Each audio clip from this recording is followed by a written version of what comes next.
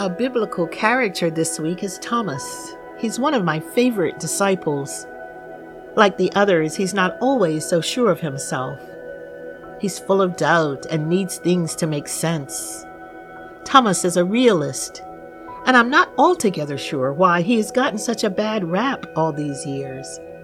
Why he alone is singled out more than all the others, even given a name, Doubting Thomas. To be honest, I'm a bit leery of people who claim to have it all nailed down. People who seem to know everything there is about God with absolute certainty. How God thinks, what God wants, God wills, how God is acting in the world. Things like homosexuality and gay marriage and abortion. Why some people are, quote, blessed and others are not. Why some get sick while others remain perfectly healthy all their lives.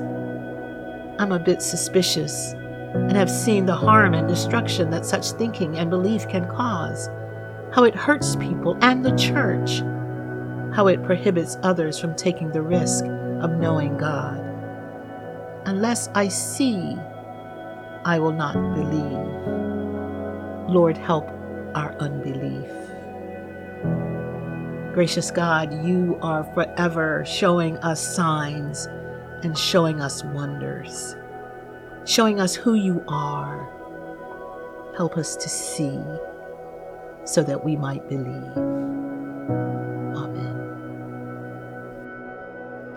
Friends, join us Monday through Friday as we walk together and see where this season takes us.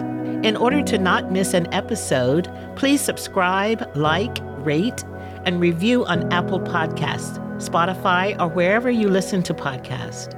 Episodes are also available online at our church website at paumcnyc.org.